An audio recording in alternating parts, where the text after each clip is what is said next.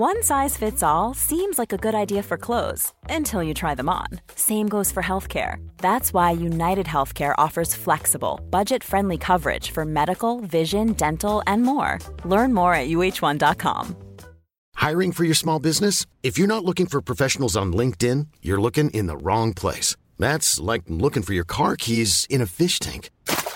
LinkedIn helps you hire professionals you can't find anywhere else, even those who aren't actively searching for a new job but might be open to the perfect role. In a given month, over 70% of LinkedIn users don't even visit other leading job sites. So start looking in the right place. With LinkedIn, you can hire professionals like a professional. Post your free job on linkedin.com/people today. Hello and welcome to the Crown Jewel Review. I'm Adam Wilborn from What Culture, joined by another one of the Dudley boys, Michael Hamflett from What Culture, to review this weekend's premium live event, Crown Jewel. But before we get into it, if you're a fan of this sort of thing, make sure you subscribe to What Culture Wrestling on Apple Podcasts, Spotify, Amazon Music, and YouTube, where we do daily wrestling podcasts where we review Raw, SmackDown, the show formerly known as NXT 2.0. AW Dynamite, AW Collision, pay-per-views, premium live events. We have interviews, roundtable discussions, and a roundup of the week complete. A video quiz, of course, on Wrestle Culture. As I said, though, joined by Michael Hamflett to review Crown Jewel, another sensational Saudi sports washing show. Oh, God. You knew I wouldn't go in as hard on you as Cedric would for that, didn't you? I think you knew what you were doing. I'm going to start this with a plug, but it's a plug with a point. Oh. It's Monday as we record this, and typically we've gotten into a nice routine of doing a live Q&A on our new, still fairly new, YouTube channel. Still good. It's still good. It really is still good. Oh, yeah. It wasn't just a vehicle to plug a live show, because why would we need that? We saw that motherfucker out. Yeah. But typically we do a Q&A on a Monday. We're not doing that this week. No. And if you listen to this, it would probably have already taken place anyway. Instead, a video will be going up, hopefully, that we're all very proud of, which was a long-form discussion into the state of AEW currently. And I feel like between the end of last week's Dynamite and the announcement of Ric Flair getting signed, a lot of fans all at the same time started feeling certain feelings. So we tried to capture that on Friday. It's going to go out today. I really, really encourage people to listen to it. It's a piece of work. As soon as the mics went off, we were all quite proud of it. And I hope you enjoy it too. Thank you to everyone, because it went out as an audio podcast yesterday. Thank you to everyone the audio's out there, right? I didn't who's even know. Already sent us lovely comments regarding this, because I think, and I'm anticipating later on today, that video to get screenshotted by people saying, oh, God, typical What Culture, WWE shills burying AEW. Ooh. And honestly, it may have a sensational title because we're in the content game. But regardless of whether you're a WWE fan, AEW fan, sort of casual, whatever, give it a watch, give it a chance, because we have to give it a big title because then people click on it and da-da-da. But I think it comes from a good place. I think so. I was very, very happy with it. And I say all that I didn't even realize it was audio. That's great. Like, people can already listen, so maybe they've already listened to that. Yeah, I say all that because of that conversation, where kind of we certainly felt in our various bubble, and I'm sure some of the people listening did too, it was only all the more bizarre that it was the week of a WWE Saudi Arabia show. And that kind of... Typically, WWE would try and use whatever dark forces they could to move conversation away from the fact that they are once again in Saudi Arabia on one of these, billion-dollar blood money events. And yet I read something on Twitter over the weekend. It was like, this has earned them in one night more than 4 WrestleManias combined or something. Wouldn't question that. $50 million or whatever it is. That's every single one of these now until the deal ends in 2028, and you would imagine that it'll get renewed or whatever. So just, I don't know, I thought it was interesting that of all the weeks specifically where the conversation was definitely around, short form, is AEW finished? It was a week where typically the run-up to one of these Crown Jewels or these, whatever they are, would be, time to try, if you can, as a wrestling fan, to just have that tiny last little bit of energy you've got to see everything that is wrong with this show from a socioeconomic point of view. And instead, they were just given this week to be ignored, and it just happens. And I'm only saying that now because we're aware of the hypocrisy of covering these shows, and I think this is how sports watching works, is that gradually you get ground down by things and it just becomes normalised, and everything becomes normalised. You've only got the energy for so much of the own battles that we're all fighting in our own daily lives. So it is just to say that, basically. I think there was like less conversation than normal in wrestling circles because of all the chat around AEW. The show, as a result, in the build-up, kind of snuck through, I guess. And this is always going to be a problem as long as WWE is hot. These events, mattering as much as they do canonically, have been more effective as a sports watching tool than just doing silly big banter matches or putting your favourite legends on. Well, not your favourite legends, but DX and the Brothers of Destruction. Like, they are far more effective when they matter to the week to week than not, especially under the reign of Triple H, because even if you tried to make them matter with weekly television of Vince McMahon, nothing mattered on weekly television under Vince McMahon. Fundamentally, you weren't instructed to care about anything lest it be taken away from you. What we saw here had consequences, so we're going to talk about the storylines and the matches that had ramifications. And I think there was a match on here that was one of WWE's best of the year, and I simply don't think it is one of the best of the year without everything we've seen in the build-up to it. I think it was integral to the quality of the overall of the match itself. I say match; it was a Miz TV segment, but it's the opener. You don't get a match of that high standard without the television kind of fooling you into caring. We'll talk about it imminently, I guess. But yeah, like, this is where we're at with these Saudi shows now. They are as much a geographically situational B show as a Backlash or a, what's the one coming up next year, Bash in Berlin or whatever it is. They're those, just with a really hideous undercurrent. Yes. Let's talk about that opener then. Seth freaking Rollins versus Drew McIntyre for the World Heavyweight Championship. I've praised WWE's production department a lot recently, so I feel like it's fair that I should bury them for the big Drew McIntyre moment being completely missed. Yeah, nice one. Like they shared it I'm watching. Yeah. You cut to the crowd and Seth, I think, and then you cut back and he was already stood there. It was an Edge. He must have known it was coming. An Edge 2020 Rumble cut, that one, wasn't it? Yeah. Imagine the ref going, you're going to have to do it again. Doing it again. This was absolutely brilliant, this match between the two of them. Like you say, informed by what has come before. Drew McIntyre, ostensibly still a good guy, but also realised that his opponent's back is buggered. And will he ever take pity on him as a result of that? And Seth freaking Rollins. Oh, where are my manners?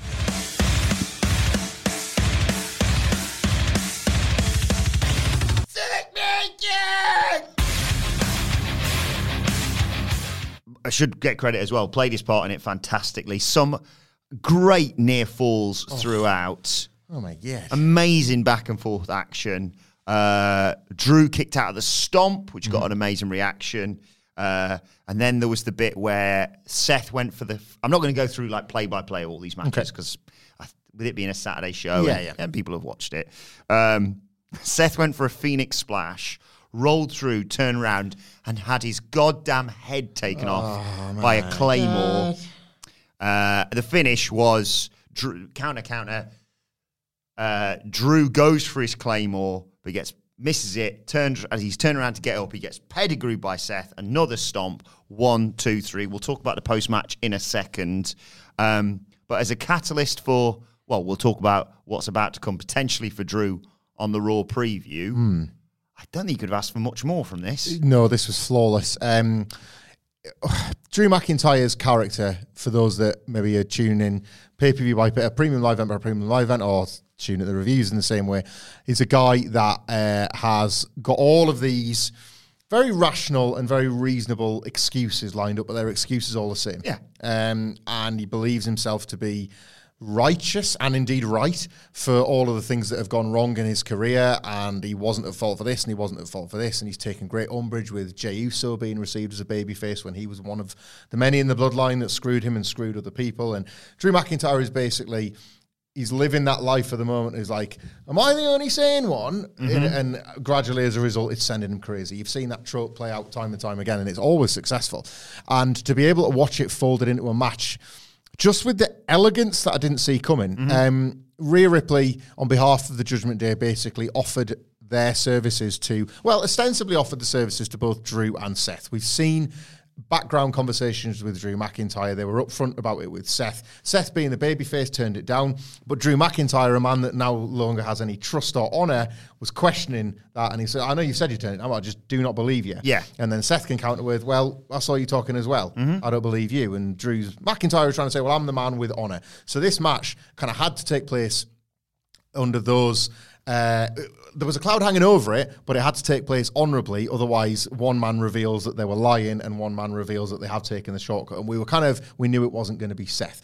So Seth works this babyface style with the confidence of somebody that hasn't sold out to the Judgment Day, whereas we don't know that about Drew. Drew targeting Seth's back, yet again, this new weak spot, this glaring red spot that Seth Rollins has. And Michael Cole doing the job of several men, one of which should be Seth Rollins, explaining that one of the reasons Seth doesn't necessarily think about his back pain when going for certain moves, aka sell it effectively, is that his adrenaline gets the better of him. Yeah. And apparently that's something that Seth explained before, like, I'll feel it afterwards, but in the moment I'm just too fired up. And it's like, you know what, I'll buy that. Like, it turns out for the last 6-7 years, you've been selling very effectively. You've just had a lot of adrenaline. Fine, I'll take it for the benefit of this match, because where it fits in this match is that Seth is going to be an honourable babyface at the end and get it done the right way. He has to get it done the right way, because for the first time ever, Drew McIntyre does not have an argument. This was as clean as a sheet, as clean as a whistle, and as sharp as a thistle. There you go, Drew. Yeah.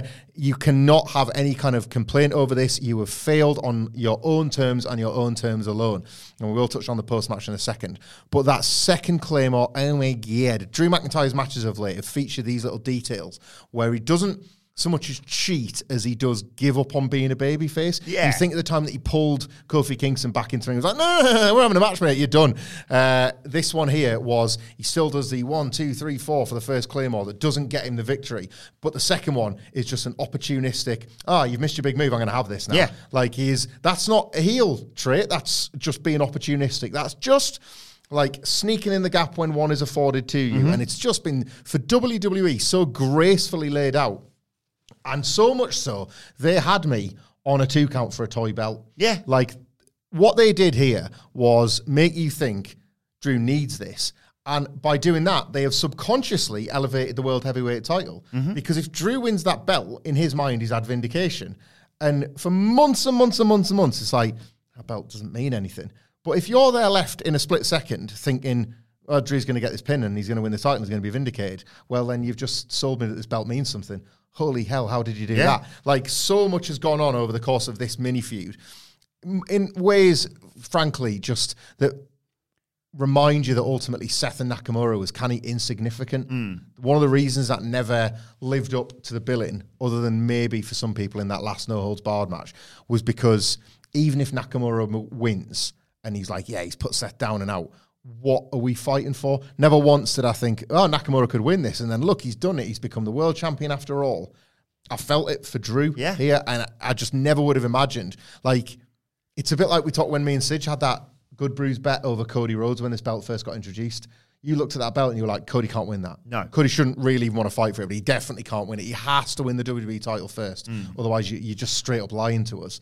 That's kind of the same with Drew, and yet they just fooled you otherwise. Brilliant. And he can't get near it again now, so the prize has been elevated because, like, you know, I know we don't have rankings in WWE, but theoretically that was Drew's shot and he blew it, right? So now, if he wants that title again, to fight his way back there is only going to elevate that title even more so. Or he has to accept his demons, sort of, because there was something later on. Well, I'll talk about it now, actually, and then we'll circle back to Damian Priest, because there was a bit backstage. Drew's like, bloody hell, bloody lost. Yeah.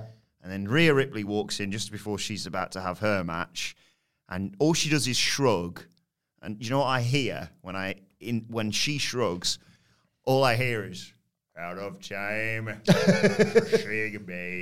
Yeah. I was like, Judgment Day and Broken Dreams. Oh my God. You're in a broken dreams. I love this little backstage bit between them. Like, the Rhea shrug was so great. She, for those that haven't seen it, she just sort of like, she does just shrug as if to say, had a chance. And again, like, hate to say I told you so. Drew McIntyre, now having failed without any excuses, will probably look at the Judgment Day, not differently, but right, well, what he's going to do, Drew, is going to be like, Well, everybody's doing it, so I might as well. So that's a real quiz, isn't it? Like, he's going to start cheating, but he's going to justify it. And now we can sort of firmly say, now you've lost your high ground, Drew. You've lost your moral high ground, and let's watch that play out. So I thought this was just a superb match, like a superb match. Top tier WWE PLE match, but really great storytelling. Not to spoil our Raw preview, but there are 2 matches, one of which I could not care less about on Raw tonight. That's it. Got a 4-way to determine who faces Gunther. Into that. Excited for that. And Shinsuke versus Akira Tozawa. All right, okay. So it's going to take a lot to make me excited for Raw tonight. But this has made me very excited to see what happens with Monday Night Raw. And I should say, post-match, Drew's gutted. Seth's like, bloody just got away with that one again. Out comes Damian Priest. And I will say, when this opened the show, I went, oh, you've ruined it. There's no cash in now, is there? What's the point? And then all of a sudden I went, oh my God. I was like, Damian Priest is going to do it, cash in, and then Cody's still going to win this belt? Yeah, that was weird. I got quite nervous because they had me. They had me on like, Damian Priest is winning. And then my brain went to, oh, Jesus Christ, they're going to make it a title match. And the graphic, I don't even want to see the graphic. No. But Damian Priest walks down. He's ready to cash in. He's got a referee with him. He's given him the briefcase. And suddenly a hooded figure attacks. Who is it? A huge pub. He's massively over. You watched it on the kickoff show. It's Sami Zayn, who posts Priest and then legs it with the briefcase. And there we go. So stolen briefcase tonight goes into Raw. Sami Zayn isn't dumb as a babyface, and he knows that he can't use that contract for a cash in of his own. Oh my God, I saw some absolute idiots on Twitter saying, maybe he's going to cash in the main event. And I was like, I mean, you're on shaky ground anyway with the briefcase, right? Because why would you compete for it in this horrific ladder match if you can just be the Miz and go, put it on the line, and I'll just win it off you, Otis. But if you could just steal it... what are we doing? Then, yeah, exactly. Yeah. No, I like this because, again, Sami Zayn's recent promos on Raw have been about, right, I'm all by myself, and I've realised that I've still got that taste for gold. I still want to be world champion. I think I can. Damian Priest, with the Money in the Bank briefcase, is quite a sizable obstacle in the way of that.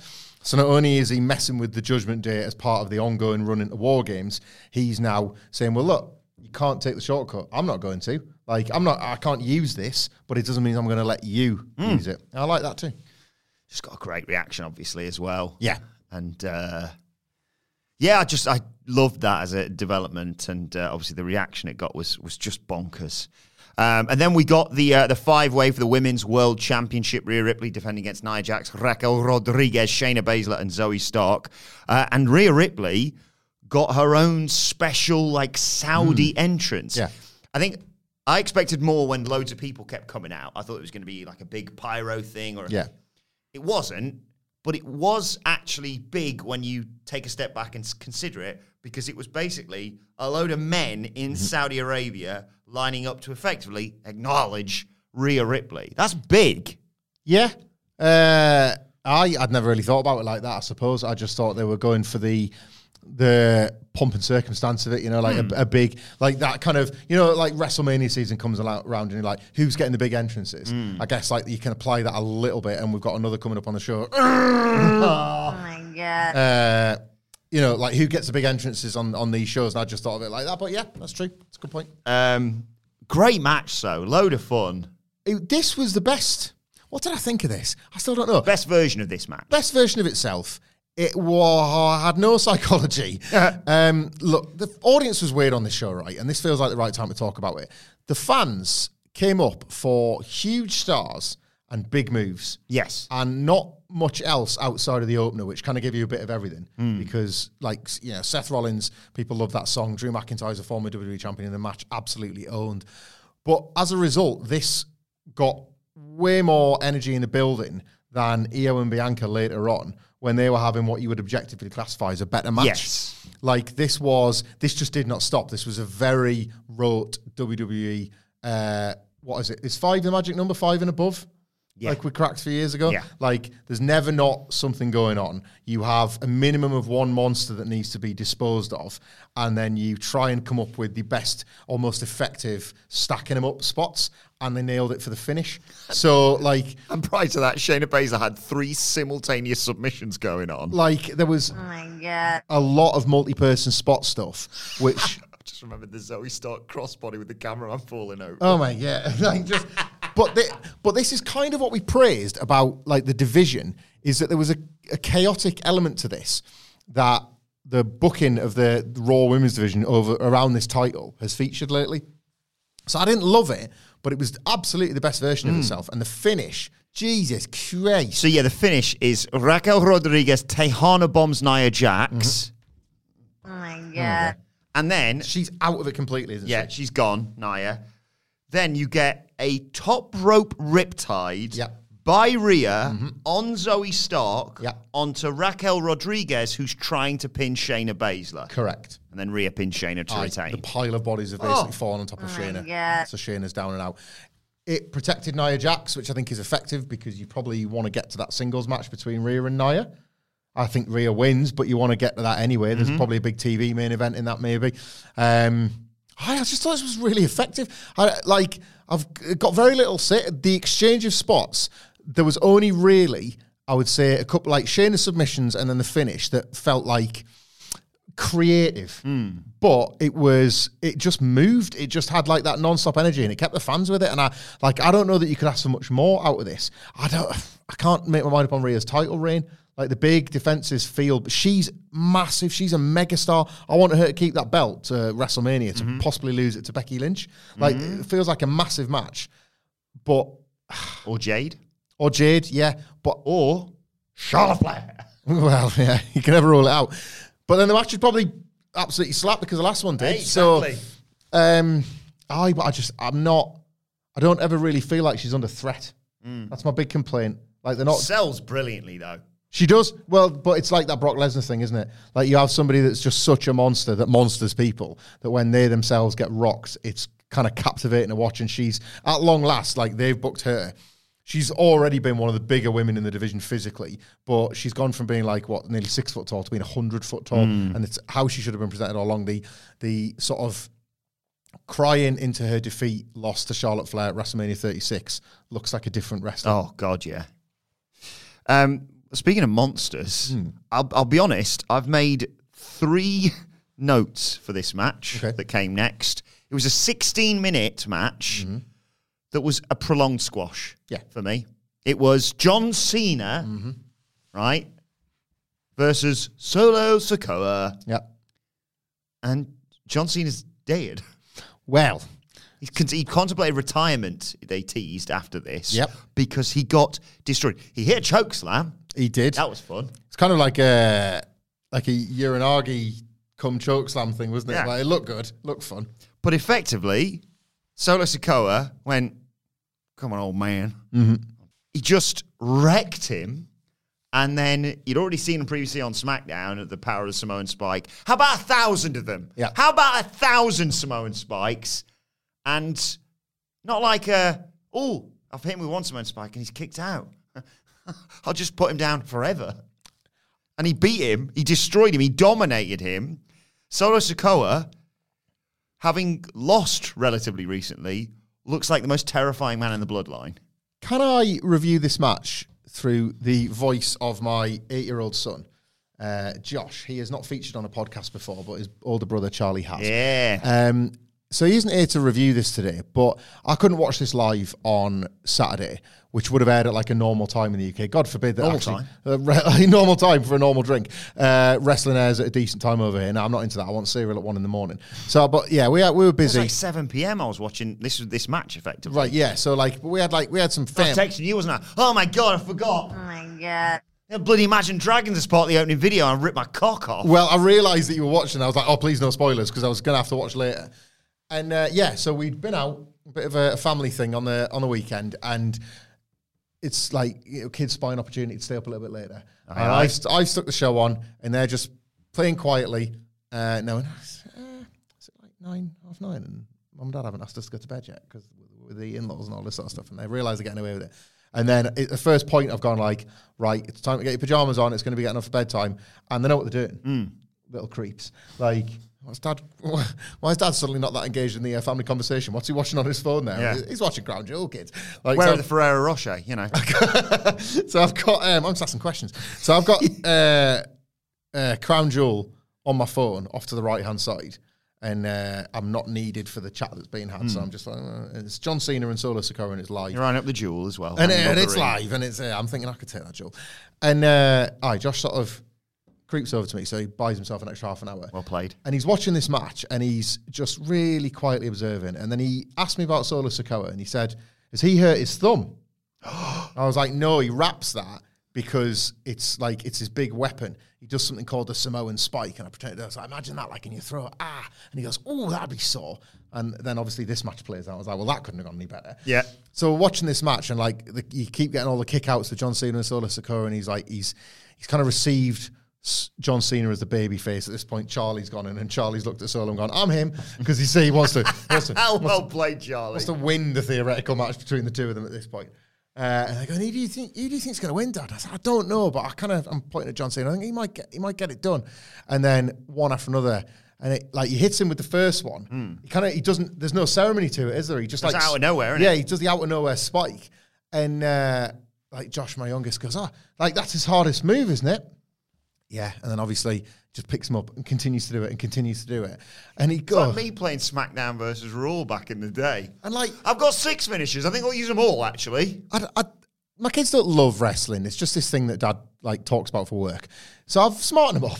I've just said, they don't really hurt each other.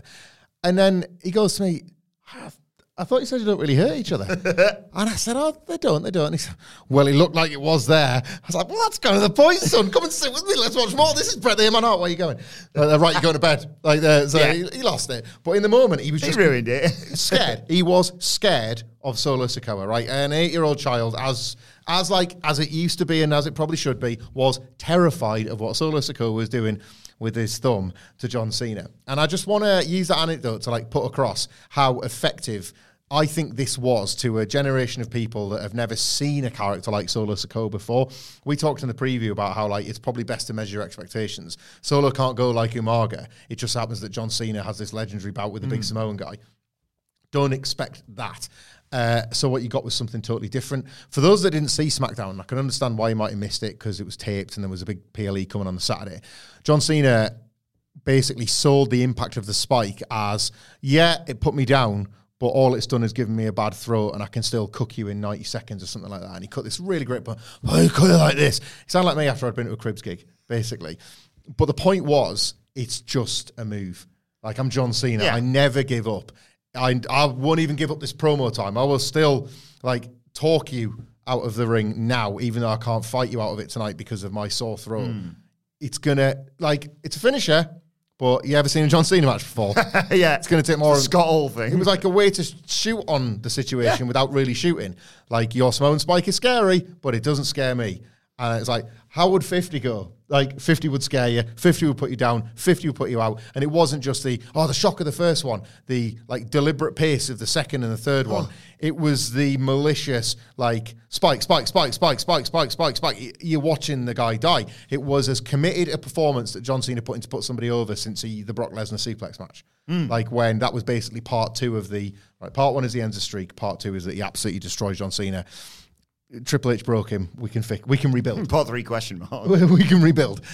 This was a very, very fitting sequel to that. I believe it was Ibu, friend of the podcast of Wrestle Purists, who made this point on X, but I apologise if somebody else had this. Ibu's a good take, Havasu would have had it too. This was in such stark contrast to the Austin Theory match that you have to think that John Cena thought that Austin Theory wasn't worth on his shoe.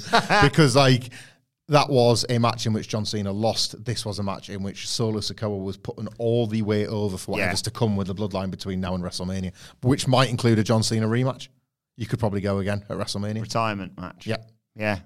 He's still not won a singles match, win or retire for John Cena at WrestleMania. It's big stuff.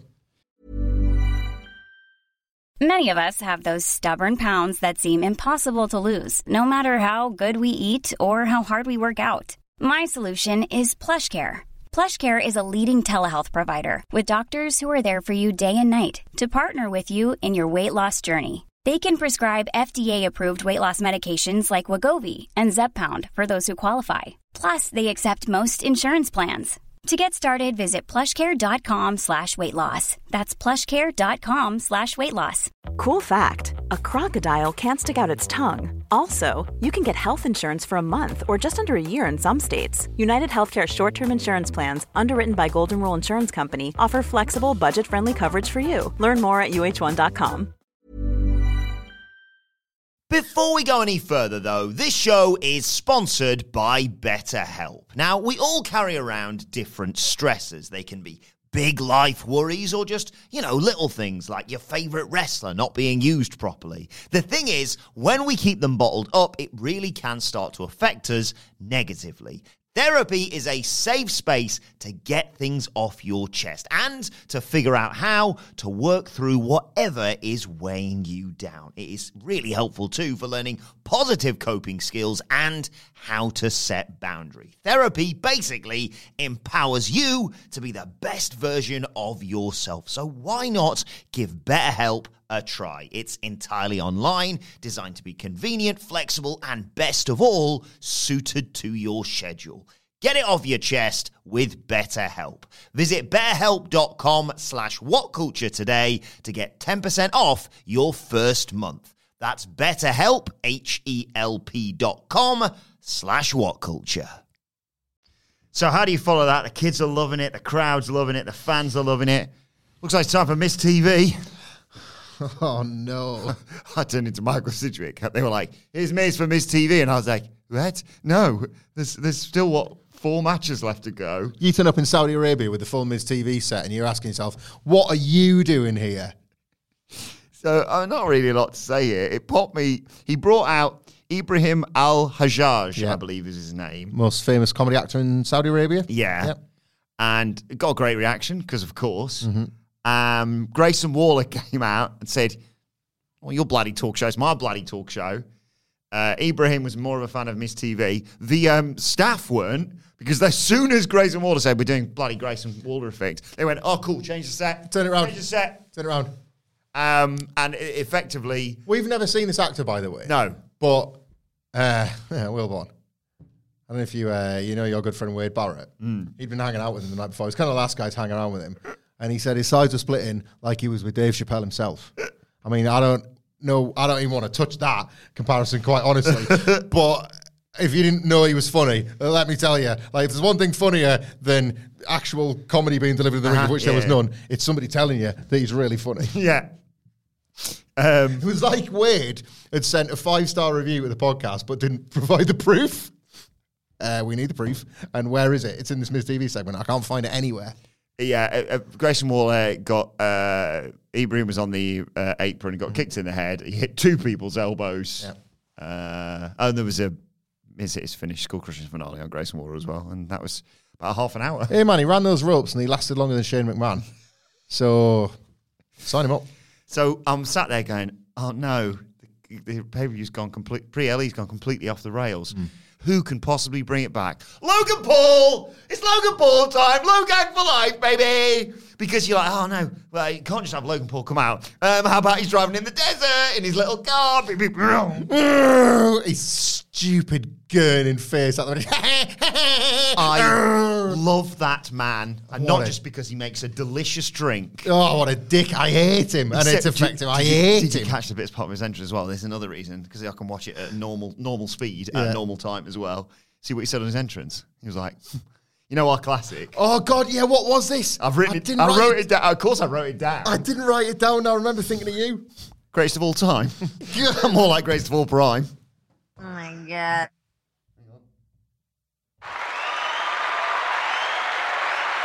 Shut it down there. Bring the jewel down. Give it to Logan Paul. Greatest of all prime. Logan Paul's the best. Logan Paul's the absolute best. He might have a few skeletons in his closet outside of the ring, but what wrestlers don't, let's be honest. This is true. He's a natural. He should be a world champion one day in my eyes, genuinely. I'm not even just saying that now because they could be like, oh, we'll get some attention. The little toy belt, give that to him. At some point. Yeah. Don't give him the, it's not. Come on. Come on. We've all had a drink. A prime. He channeled the Ultimate Warrior at one point. Yeah.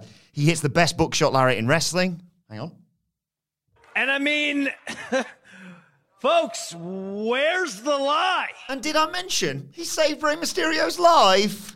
Look, this was not good, I don't think. It was great, you're right. The X Factor. Logan, pack your bags, because you're going to WrestleMania, buddy. I've got some bad news for you. It's raining in Dublin. Well, Judge's house is going to Louis Walsh's house. You get it? One of these days, we're going to do a 5-star review just about X Factor. We should do an X Factor review podcast. What would we call it? The Sex Factor. Yeah, probably. I don't know why. You reminded me of a young Ultimate Warrior. This was really bang average, and I don't know why or how. It had all the ingredients for the kind of thing we would love. Apparently you did anyway. Oh, yes. Rey Mysterio's botch, yeah, we'll talk about that briefly. He springboards off and lands upside down into like what, kind of like a tombstone position. But Logan Paul's is tombstone himself. Yeah, there's no one else there. Complete yourself. Logan Paul is a good way further back than Rey Mysterio expected. Instincts. I don't. But this is the thing. I don't know. Was it Logan Paul making up for his own botch because he looked a long way away from Rey and Rey's done that a gazillion times, and then Logan was like, "Well, guess I'm gonna have to Sonic speed my way there." Gets there like he's Nathan Frazier. Catches him and then lowers him safely to the ground in what, could have been a disaster, which, great, they've averted that. Again, fans were dead. Don't know if the last segment killed it, but like outside of Logan Paul's entrance, they didn't really come up for it. They weren't huge into Rey Mysterio. But whilst this was, I would probably say, the weakest Logan Paul match yet. Number one, that is a high bar. And number two, I have as much enthusiasm for you as the finish. So you should recap that for the listeners and we can get even more excited about it on this week's SmackDown preview. And the thing is, my brain's mush right now. Okay, Eric's 12 weeks old this week. Yeah. The best. Absolute best. What did he think of Crown Jewel? He was enjoying his... he started to realise that there's things hanging from his moving chair thing now. So he was... captivated by that. I love this. I love how you can spin that as well. It's like, and we go to Eric's corner for this week's collision. He himself. so now you know what he thinks of that. Yeah. If you ever you get these medications and stuff for babies if they're like looking a bit bloated and they haven't gone to the toilet for a bit because they're just not pushing or whatever it is. No issues with that, trust me. Just him in front of Rampage. But yeah, because of that, I remember 2 or 3 things from every match. Yeah. It could be the best match ever, and I remember 2 or 3 things. I remember him saving Rey's life. Mm-hmm. I'll remember that goddamn moonsault fall-away slam. Yeah, that was pretty great. Oh, my God. He's a big old fan of Hangman Page, isn't he, Logan Paul? It's like, I was going to say, is he taking notes? He's not. He's just taking moves. I'll do that. I'll do it better, actually. There was a super code red in there, I think, from Rey Mysterio. And then the third thing I remember is the ending because oh my God, I don't know how much Michael Alfred and I have to bang on about this LWO storyline being one of the best things that they're low-key doing. Oh yeah, they're cooking. But some bloke shows up. It's a SummerSlam guy. Remember him? Was it? In the Ricochet match. Okay. It's not one of the 2 lads from Impulsive, is it? But they didn't name the guy the last time. He's got these array of faceless sidekicks that are always on hand to keep the man in his prime, I guess. He shows up. He does ambient sneaky. Right, pop me straight away. Yeah. Playing fucking Splinter Cell or something, right? He gets the brass knucks to Logan Paul, and you're like, oh no, he's going to cheat to win. But Rey posts Logan, and in doing so, the brass knucks fall off, right? They don't need to go back in the ring then. Phew. Yeah. Yeah. The sneaky guy's being sneaky again. He's going to go and get it. Mm-hmm. Who comes to Rey's rescue but perennial good guy? Yep. Santos Escobar. Well, this is perfect. I can see no way in which this goes wrong for Rey now. He picks them up. Nah. You're not going to be using them. And he just pops them down.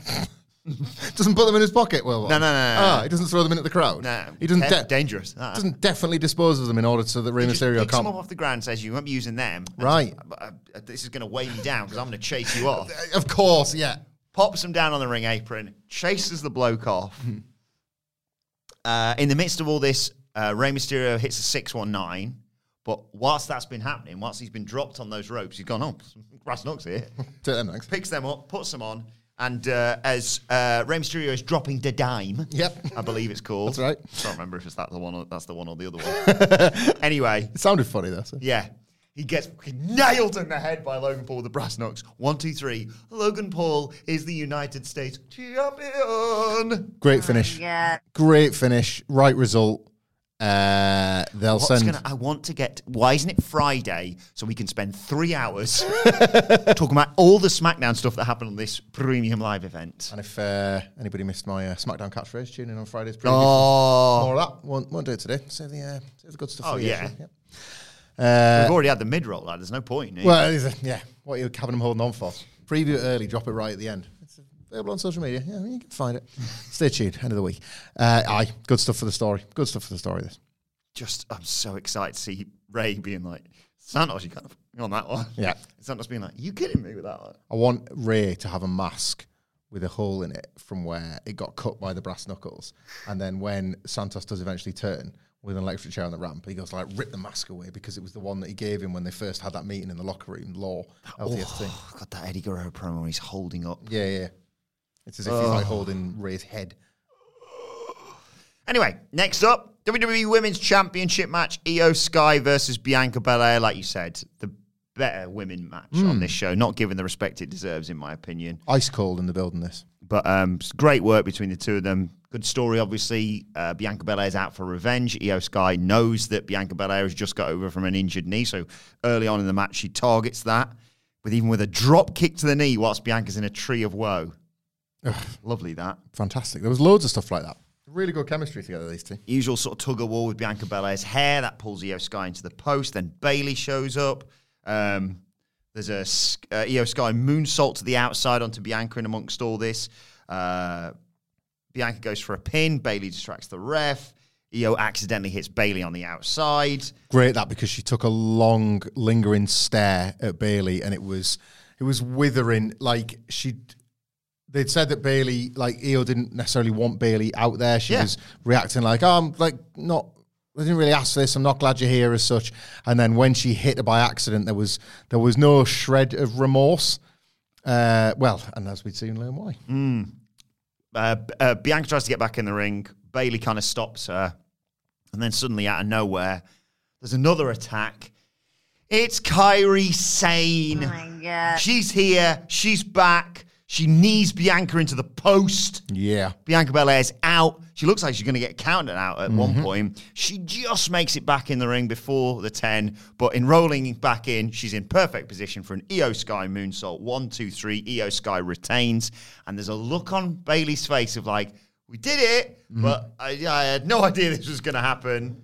And what's happening from here? Because Io Sky seemed far happier to see Kairi Sane there at ringside than Bayley. Yeah, really nicely done. I was with you. I was watching for that 10 count and Bianca getting counted out, and then to roll back in straight into the moonsault. Splat. Really great stuff. The fans never really took to the match, nor did they particularly take to the return of Kairi Sane, but I feel like that'll be forgotten by SmackDown.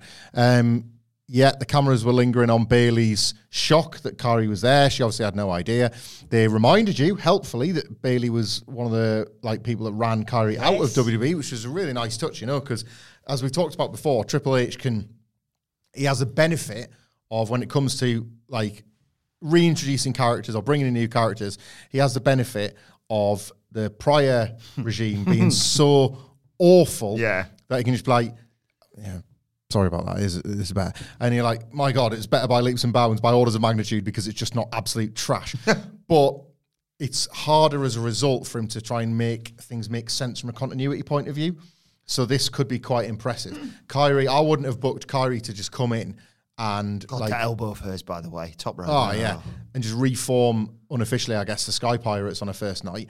But it absolutely does make sense with using Bayley. And finally...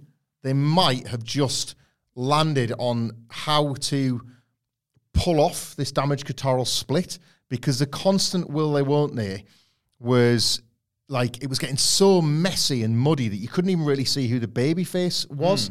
But Bayley being ousted from her own group by a far nastier, superior pairing such as Kairi and Io Sky, and there are rumours this group is going to get even bigger. that might be the way to go, because I had a little bit of sympathy for Bayley here. Despite her being the cheating heel, I sort of thought, she's going to get kicked out of her own group here. There might be something to this. So again, I don't think it necessarily played out that well on the PLE, but I have no doubt that this will feel very, very hot on Friday SmackDown. That just reminded me as well, because we've booked them to split, obviously, Bayley to turn back babyface. Yes. Did you see Brian's? Yes. It's me as a Bayley buddy. Brian, who did our Teletubbies Bloodline, did he not? We've also had me as a hamster. Thanks very much. SmackDown preview. Get on it. Yeah. Get on it. We sometimes talk about SmackDown. Catchphrase explains it. Brian Weddig. Is that right? I think Brian gave us the proper pronunciation of his surname, and we both forgot it. Oh, it's pronounced with a short E, like there's another D. Weddig. Weddig. Brian Weddig. Good work. There Thanks, we go. Brian. Thanks, Brian. Yeah, he looks great as a Bayley buddy. A Wilborny buddy. Cody versus... Wacky Wilborn arm flailing inflatable tube man. Indeed. I don't know. Cody versus Damian Priest came next. A really tiring weekend. Wrestling show on at 7 o'clock at night, and I'm coming into work more tired than a Thursday when I've stayed up to 1 o'clock to watch Dynamite. Play it like parents harder. I'm exhausted, but that's due to my all-night partying last night because Chesterfield beat Pompey. Hey-o, play up Pompey or just get Really, they were threw missiles down when they came to the stadium. Like there was a big League One game because there were two teams that shouldn't be where they were, and they would like hoist stuff down the home fans. I didn't like it. I got no problem with Portsmouth. I had a mate at uni who supported Portsmouth. He said, like, University of Sunderland, shout out Mel, you're not listening. He used to drive down at 3 a.m. to make it back to Fratton Park from Sunderland to Portsmouth. Wow. The length and breadth of the country. Like, leaving in the morning on her. She would go, like, we worked together at a nightclub. So she'd leave at like 3 a.m, drive down, presumably breaking all sorts of speed laws, be there for 3 o'clock on a Saturday afternoon. Well, I assume, Cody Rhodes, to get this back on track, can take inspiration from Chesterfield because, of course, Roman's on this insane run and Portsmouth were on an insane run. Chesterfield became the first team to beat Portsmouth in 90 minutes in 230... 9 days! Nice. That is incredible. What a streak. Like, what an impressive... March, last time they lost. Wow. Good work. That must feel nice. Unbelievable. Can you imagine the scenes at Lean Gate Valve? Scene Gate Valve, more like. It was insane. What did Eric think of that? I had him on my lap when we scored, and it was the most... I think I almost gave myself a hernia. Yeah. Because I wanted to explode. But I have a small child in my arms. We scored a last-minute winner in a derby, and I couldn't wake up. Sleeping child next to me, and my whole body's going... I'm just, like, keeping it all in the garden when I've got a chance to just scream. Oh. Shout out to Lee Pickering, by the way, of Lean Gate Valves. Yeah. Friend of the show. Thank you, Lee. Anyway, what were we talking about? Oh, yeah, Cody versus Damian. Yeah. Priest jumps Cody as soon as he gets in the ring. He takes over because Cody fights back. Cody tweaks the ankle, of course. He's not 100% despite his insistence that he was. There was a reckoning on the announce table. That was tasty. Tasty. Back in the ring, Cody counted a second reckoning with a crossroads. Finn Balor, of course, comes down. JD McDonough gets chinned by Rhodes in amongst all this.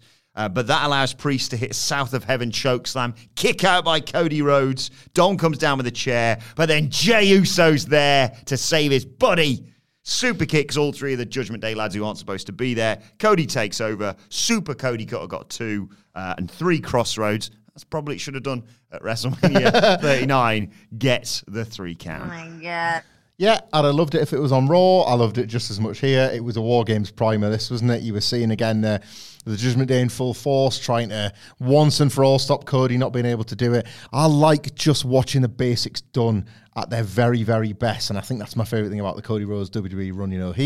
There are a few wrestlers, maybe ever, that have mastered the basics of being a WWE top babyface with such panache. John Cena had all the, like, charisma, but sometimes the matches absolutely stunk. Like, Steve Austin had to kind of rip up the rule book of how to do it. The Rock, like, followed in that exact path. And then you have Hulk Hogan, who was obviously perfect for what WWE wanted as their top babyface. And kind of, like, he changed what it was to be a Bob Backlund or a Bruno Sammartino, and you had to become bigger than life. And I know that the man has like a lifetime of like hip problems for falling on his ass every night in that leg drop, but you just weren't. It was never about the work. No, that's not true. It was never about the moves. Hogan was an incredible worker, but it was never about the moves. Cody is like packaging all of it. Like he is the replacement John Cena that Roman Reigns could never be. He is this Americana draped in the flag Hulk Hogan figure. He's got the grit and the fire of Steve Austin and The Rock. Like, he's everything. I marvel at the guy. Like, I don't believe as much that, like, Cody did see Dusty hold the belt as a boy and think, I've got to do that when I'm older. He's just really smart. Like, one day he'll go back to AEW and then the story will be, like, I knew that when I couldn't win that title, like, what was I going to do here? There'll be some sort of story. This new story he's got to finish, right? Work is going to work. But right now, I believe that he has spent every waking moment of his life figuring out how to become every WWE main eventer all at the same time, literally when he was forming AEW. Like, that's how in I am on Project Cody. And that's why these matches are so good. Yep. That's why, if you're in, that's why the Raw matches are better. That's why the Jey Uso tag stuff was so captivating. He's a special, special talent, and I'll just love getting to see him. And, you know, if I'm going to be critical, I don't think they leaned on the ankle that much. Yeah. Like, there wasn't enough for my liking. But as soon as you get into the nitty-gritty and there's 8 guys down there, it's like, how is Cody going to get out of this? Here's how. And he just goes and does it. Magic. Vindicating the WrestleMania 39 decision, some might say. Absolutely not. But it was great to see him winning back-to-back with the main event and just being like, everybody knows where everybody is. Let's get there. Less than 6 months. How have they done this? Let's get to Philadelphia. Because I'll be honest, immediate aftermath, I thought, well, it has to go down at SummerSlam, otherwise this is dead in the water. Yeah. But they've done it. On we moved. And that tweet, got another E on it. On we moved to XL. Most highly anticipated tweet of mine since Aesop Get the Fables. Like low-key goated. I found out John Cena follows me, by the way, on Twitter. Yeah, me too, yeah. He just I know he follows everyone, but I'll swear when everyone else used to say that, I'd look and I'd go, oh.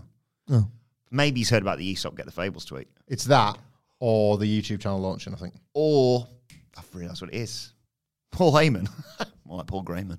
That's what he went. That was the one. He looked at that tweet and he said, random ginger YouTuber I've never heard of. Hey. You all right? It's because we moved to YouTube, isn't it? Where you can subscribe whenever you want. What? Because you can see us. That's why he's picked us now. Raw review coming tomorrow. More good stuff like that. Catchphrase coming on Friday. The catchphrase, don't miss it. Stay tuned. And then it was main event time. It was the highly anticipated match for the undisputed WWE Universal Championship. Roman Reigns defending against... Yeah. Or as Roman Reigns put it mid-match. I literally, first note I wrote, Roman mocks LA Knight's gestures. It's unbelievable. That was unbelievable. He was yet again sensational. And I get it. It was a Roman title defense, particularly a Roman Saudi title defense of, we'll do some stuff and then bloodline interfere and I'll win. Yeah. But I loved every second of it. I think I'm going to use the same take as the women's match. This was the best possible version of itself. I didn't find myself just wanting them to rush to the finish. You know, it was paced well. LA Knight was over the, off the back of every single move, especially the table. There was a stomp bit in the corner. Yeah. The one into the table for me, where he was doing it to Jimmy, and then Roman tried to get involved, and then he did it just immediately, like seamlessly switched to Roman, and just say, really great. What did I think of this? I'll run through it. And then go on. Yeah. So Roman got into trouble early on, and Heyman did the distraction, which I always like, because it always feels like Paul Heyman normally just stands out there, and he's suddenly like, oh bollocks. Yeah. My cash cow's in real trouble here. Roman sent LA Knight into the steps. He wanted a count-out victory. I love that. That was nice. I like it. LA gets back in at 7. Roman just dominates. He argues with the crowd. Like you say, LA Knight's super over. Knight made a comeback with those stomps in the corner. He dodged the Superman punch, hit a neck breaker, went to do his elbow, but gets hit with a Superman punch by Roman. That gets a 2 count. He sets up for the spear, does Reigns. Knight leapfrogged a spear, hit that awesome superplex spot of his, and the elbow. That got a 2 count. And it looks like he's got the match won. did he hit the... No, that was it. It was in Jimmy Uso gets reprisal involved. of the finish, yeah. Jimmy Uso gets involved after this and goes, get out of there, Roman. You need time to recover. So LA goes after him. Superman punch, spear, kick out from LA Knight. Roman's like, bollocks this then. Puts him in the guillotine choke. LA Knight says, Nana! My favourite new thing, that. Yeah. Hits the BFT. Roman's beat. The streak's over. The title is changing hands. But Jimmy Uso puts Roman Reigns' foot on the bottom rope. LA Knight's fizzing at this point. He rolls out. He puts Jimmy through the announce table, but he has barely gotten up off his feet. The timing on this was immaculate. He just turns around, gets speared through the barricade, hoid back in the bite Roman Reigns. Second spear in the ring. 1, 2, 3. My tribal chief remains undefeated world champion. Best in the world. That's the best barricade spot in a while. Because the timing, as you well point out, was fantastic. Oh my God. He didn't have time to collect himself. He didn't have time to think about where he was. Moreover, we didn't have time to think about where he was, which is why, for a change, the spot that happens in every single big match was actually a surprise. So that's impressive. What happened? I think it was Lashley and Lesnar at day one. Yeah. I popped feud for it, and everyone, I was like, oh my God, that through the barricade. And everyone was like, it happens in every match. And I was like, yeah, but I didn't anticipate it in this one. I liked the Jimmy Uso rescue, like the second one. Really? Because Jimmy Uso, you said he popped up and he hid. I quite enjoyed that. I think I'm coming down with something, because I'm kind of sick and tired of being right all the time. CM Punk's coming back in the Survivor Series. Oh God, if give him the Podcast of the Year award or something that we would never win because we can't afford to enter those contests that you buy. Don't simp for him either. Yeah. Take that Podcast Awards. If you let us come for free and actually we don't need to pay a fortune to get in the categories, should we just lie? Should we just put one of them tags on the podcast cover sheet? Like, nominate, like make up our own awards. We did it on Wrestle Culture. We are the Wrestle Culture's award winning. Right. So it's like which award? There we go. So I'm hereby awarding SmackDown Preview the best catchphrase of 2023. I just said it. Somebody can slap it on the logo for this Friday's preview. Great, sorted. This match was kind of like that in a way because they just told you that LA Knight was this fabulous wrestler that could beat Roman Reigns. Yeah. And for a little while, you were like, all right, maybe he will.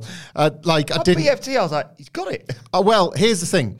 There's a middle ground between absolutely no way, no chance, not a cat in hell's chance, and, oh, Jesus Christ, he's won the belt. There's a middle ground there, and I think that's where this match had me. Because I never really bought LA Knight defeating Roman Reigns, but I don't think WWE asked you to buy it. I think the trick here was in watching LA Knight hang in the biggest spot, and that was effective. I said to you, I think it was the preview for Friday's SmackDown, along with an excellent catchphrase, that what exactly was the fate of LA Knight after all of this? Like, where's his ceiling? How does a character like that recover from a defeat against Roman Reigns?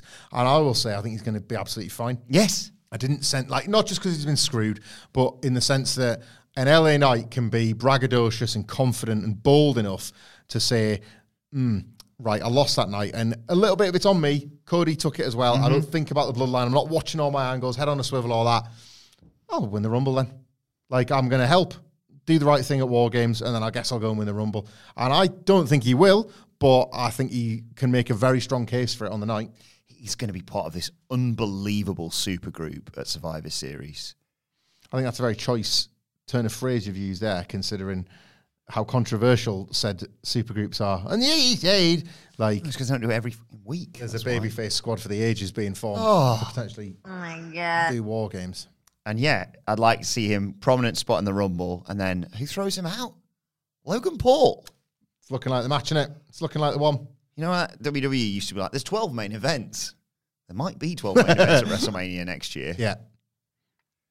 It's going to be good. They protected him, perfectly, like you say, with this finish. I think so, yeah. And Roman Reigns can go off, get his knob out on the Island of Relevancy until January or whatever it is. Apparently so, that's him. But that's okay, because they've got Jimmy Uso in his place, and it's just perfect in this role of I think I'm the tribal chief now, actually. When Tony Khan's big announcement was, it's 1st November, the holiday start right now. Was he just speaking specifically of Roman Reigns? Well, Tony said it. Tribal chief's holiday now, so get your tree up. Get your dick out. Holidays. Get your baubles out. Tree up, dick out, and watch for the shoe.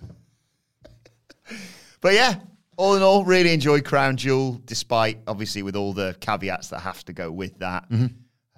Now that's out of the way, let's concentrate on Survivor Series. Logan! Yeah. Live stream. Oh. Plug and promise that, can't we? Yeah. You know, some people think that it's a real chore doing these live streams because of the time difference and what have you. But I think genuinely, a lot of people in that office are jelly. There you go, there's a little subtle tease.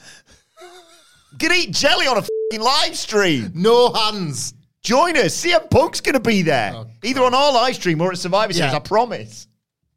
Yeah, that's how we know that he's not working Survivor Series, because we've got the plane tickets. Yeah. We've Stacks hooked us up. We've let Ibu know, because he's always in the know with this sort of thing. Punker's going to be doing Survivor Series. Watch the live stream on What Culture. Watch the What Culture stream. Tony D Airways is going to be laying out the... Hey. Voncord. Voncord, excuse me, because it's quicker. Yeah. Yeah, we've upgraded. What of those fleet of Tony D planes that we paid a fortune for then, if he's just coming across on Voncord? I think he's just utilising that as part of his wider business now. Right, okay, yeah. He's done us, basically. Yeah. We've paid for that, and he's gone, thank you very much, I'll use that elsewhere. Serves us right for dealing with a legitimate businessman. Yeah. But yeah, we'll look forward to Survivor Series on the Raw preview coming your way later on today, as well as that, the AW Collision review in a bit. But let us know your thoughts on Crown Jewel on X at What Culture WWE. Watch, they can follow both of us. You can follow Michael Hamflett at Michael Hamflett. Follow me at Adam Wilborn. Follow us all at What Culture WWE, and subscribe to What Culture Wrestling wherever you get your podcasts from. And the What Culture Wrestling podcast YouTube channel will have that AEW review. The state of AEW basically coming your way later on today. If you want to just listen to the audio version, it's available right now though. But for now, this has been the Crown Jewel review. My thanks to Michael Hamflett. Thank you for joining us, and we will see you soon. Why don't more infant formula companies use organic, grass-fed whole milk instead of skim? Why don't more infant formula companies use the latest breast milk science?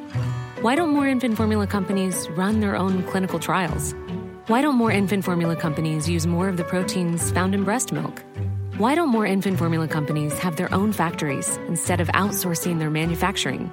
We wondered the same thing. So we made ByHeart, a better formula for formula. Learn more at byheart.com. Planning for your next trip? Elevate your travel style with Quince. Quince has all the jet-setting essentials you'll want for your next getaway, like European linen, premium luggage options, buttery soft Italian leather bags, and so much more. And it's all priced at 50 to 80% less than similar brands. Plus, Quince only works with factories that use safe and ethical manufacturing practices. Pack your bags with high-quality essentials you'll be wearing for vacations to come with Quince. Go to quince.com/trip for free shipping and 365-day returns. Hey, it's Paige DeSorbo from Giggly Squad. High quality fashion without the price tag. Say hello to Quince. I'm snagging high-end essentials like cozy cashmere sweaters, sleek leather jackets, fine jewelry, and so much more. With Quince being 50 to 80% less than similar brands. And they partner with factories that prioritize safe, ethical, and responsible manufacturing. I love that. Luxury quality within reach. Go to quince.com/style to get free shipping and 365-day returns on your next order. Quince.com/style.